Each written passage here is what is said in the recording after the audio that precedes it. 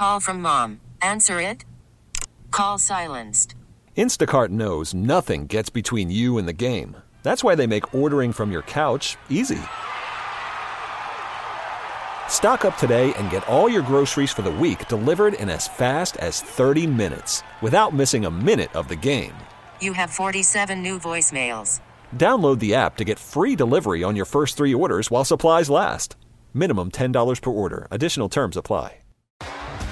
T-Mobile has invested billions to light up America's largest 5G network, from big cities to small towns, including right here in yours. And great coverage is just the beginning. Right now, families and small businesses can save up to 20% versus AT&T and Verizon when they switch. Visit your local T-Mobile store today.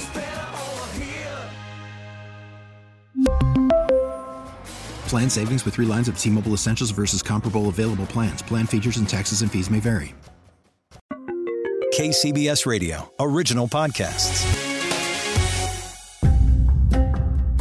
For KCBS Radio, I'm Chris Ancarlo, and this is Bay Current. And for this episode, we start with a call that came into the San Francisco Police Department 49 years ago. Yeah, I believe there might be a dead person on the beach at right across from Ulloa Street.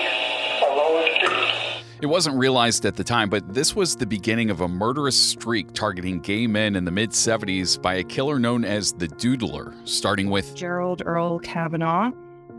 He was about a 50-year-old mattress factory worker who was found brutally stabbed and nearly washed out to sea on Ocean Beach.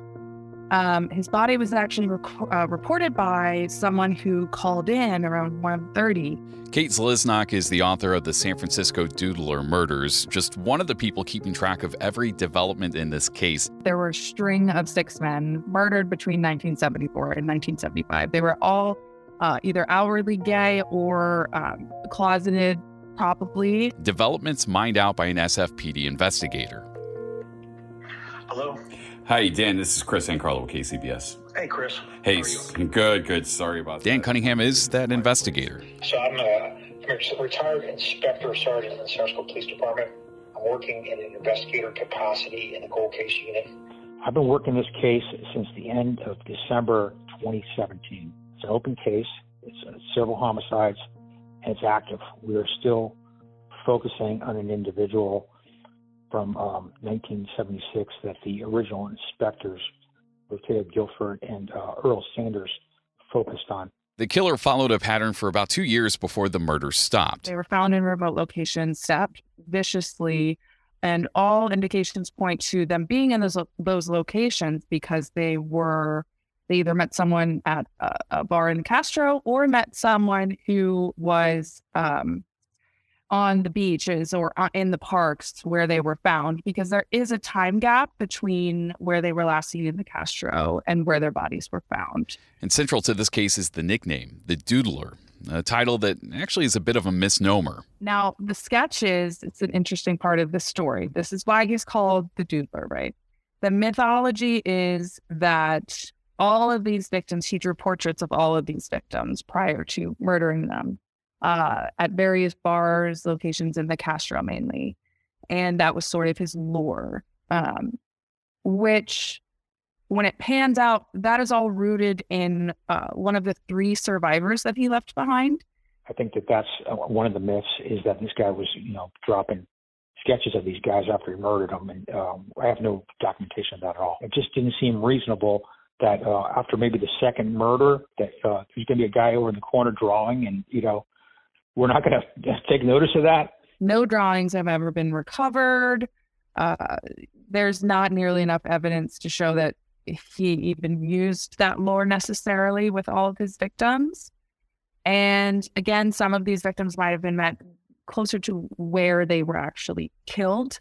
Yeah, that mythology was amplified in the media, and the name sticks 49 years later. But from the survivor account that spawned the Doodler persona, we also get a look at the killer. There was 2 people that were attacked in a period of 2 weeks on the same floor at the Fox Plaza Apartments the month after the last killing at Land's End. And one of them provided the sketch. He actually had a history of education-wise and with art. and he was able to recognize this person as being quite a good artist. He had some expertise of what he was doing. He was drawing animal figures at an all-night diner.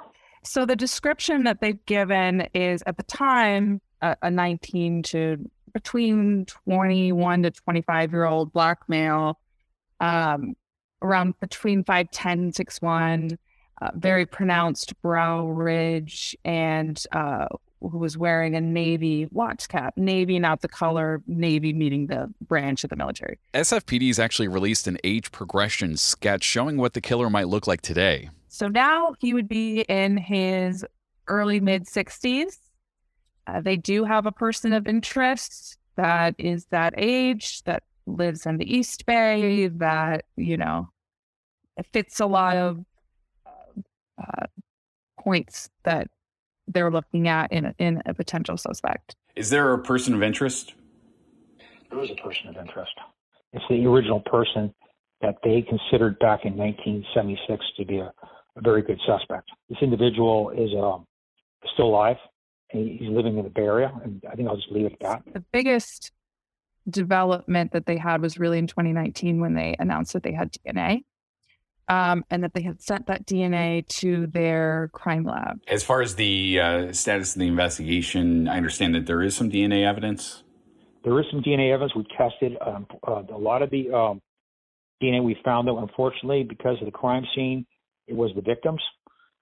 There's been tests done for secondary DNA. As of yet, we have not been able to identify a secondary DNA.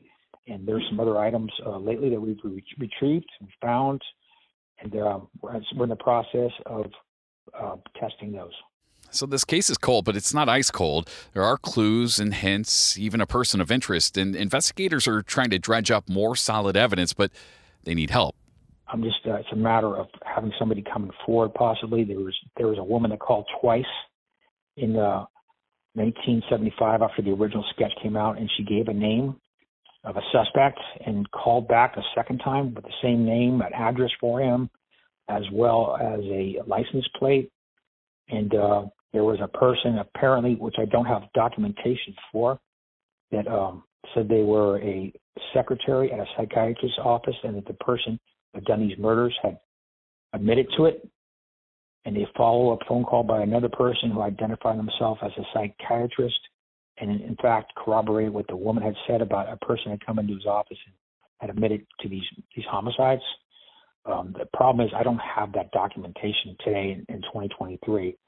I have that information from newspaper accounts, from inspectors talking to newspaper. I have nothing that can clearly use to go forward on this individual. This is why, again, the reward has been upped as we hit the 49th anniversary of the first murder.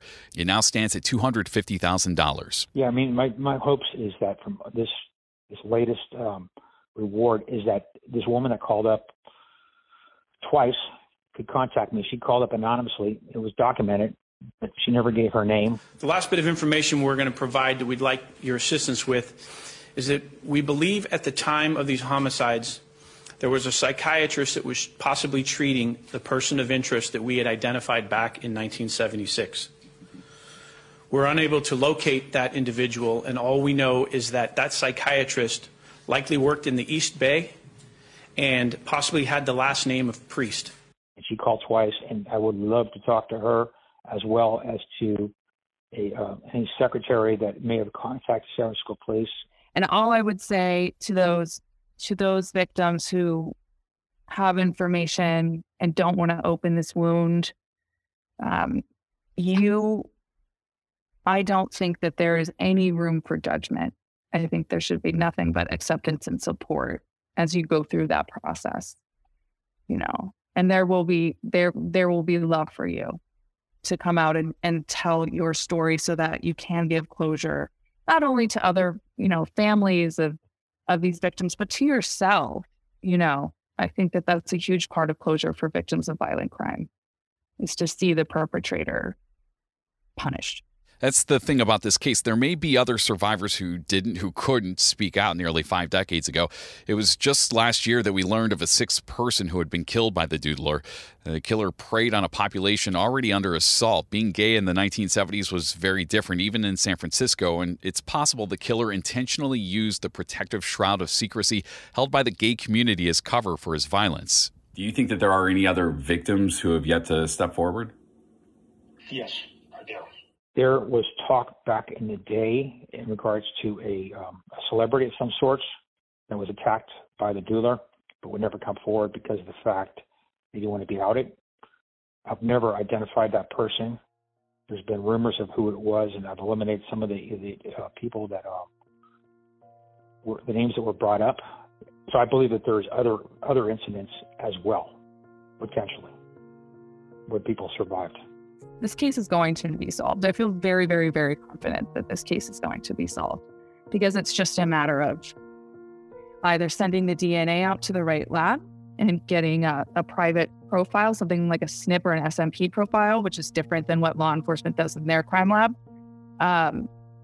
or someone coming forward. It's just, which is very hard. I especially, I write in my book about my sincere and deep empathy for survivors who did not want to come forward, because at that time, it really was losing your life. You've been traumatized to such an extreme degree to then go on and lose your family, lose your job, everything else is just kind of an unfathomable to me. I think to really almost anyone. So here we are 49 years later, and police may be just one eyewitness account or a piece of hard evidence away from closing a violent chapter of history in San Francisco. This case has picked up momentum, but the clock is running. I think that since 2017, and 2017, the beginning of 2018, I think we've come a long way in regards to, if you look at a football field, moving the ball up the field, I think the ball has been moved up the field quite a bit. That knock at the door is coming. It's just a matter of time. And time is limited in this case because this man is, in his mid-60s. So any type of significant punishment, the time would be now to make that happen. My thanks to Kate Zliznak. Her book is The San Francisco Doodler Murders, and to SFPD Inspector Sergeant Dan Cunningham. He's actually retired and working cold cases part-time now. And thank you for listening to this episode of Bay Current. We have the sketches of the suspect on our website. Maybe you're the break this case needs. Bay Current is a production of KCBS Radio. This episode was co-produced by Mallory Samara. For more Bay Area stories, please subscribe to Bay Current on the Odyssey app, Spotify, Apple Podcasts, or wherever you listen. Thanks again. I'm Chris Ancarlo.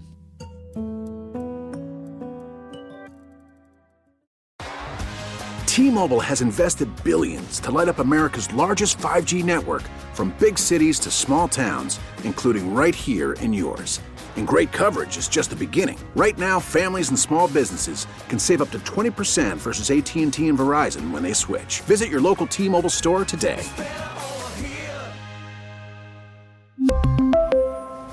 Plan savings with 3 lines of T-Mobile Essentials versus comparable available plans. Plan features and taxes and fees may vary.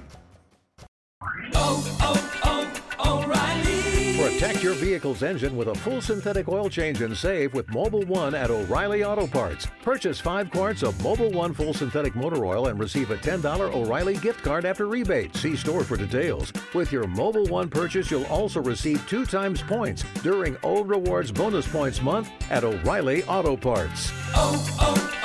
O'Reilly Auto Parts.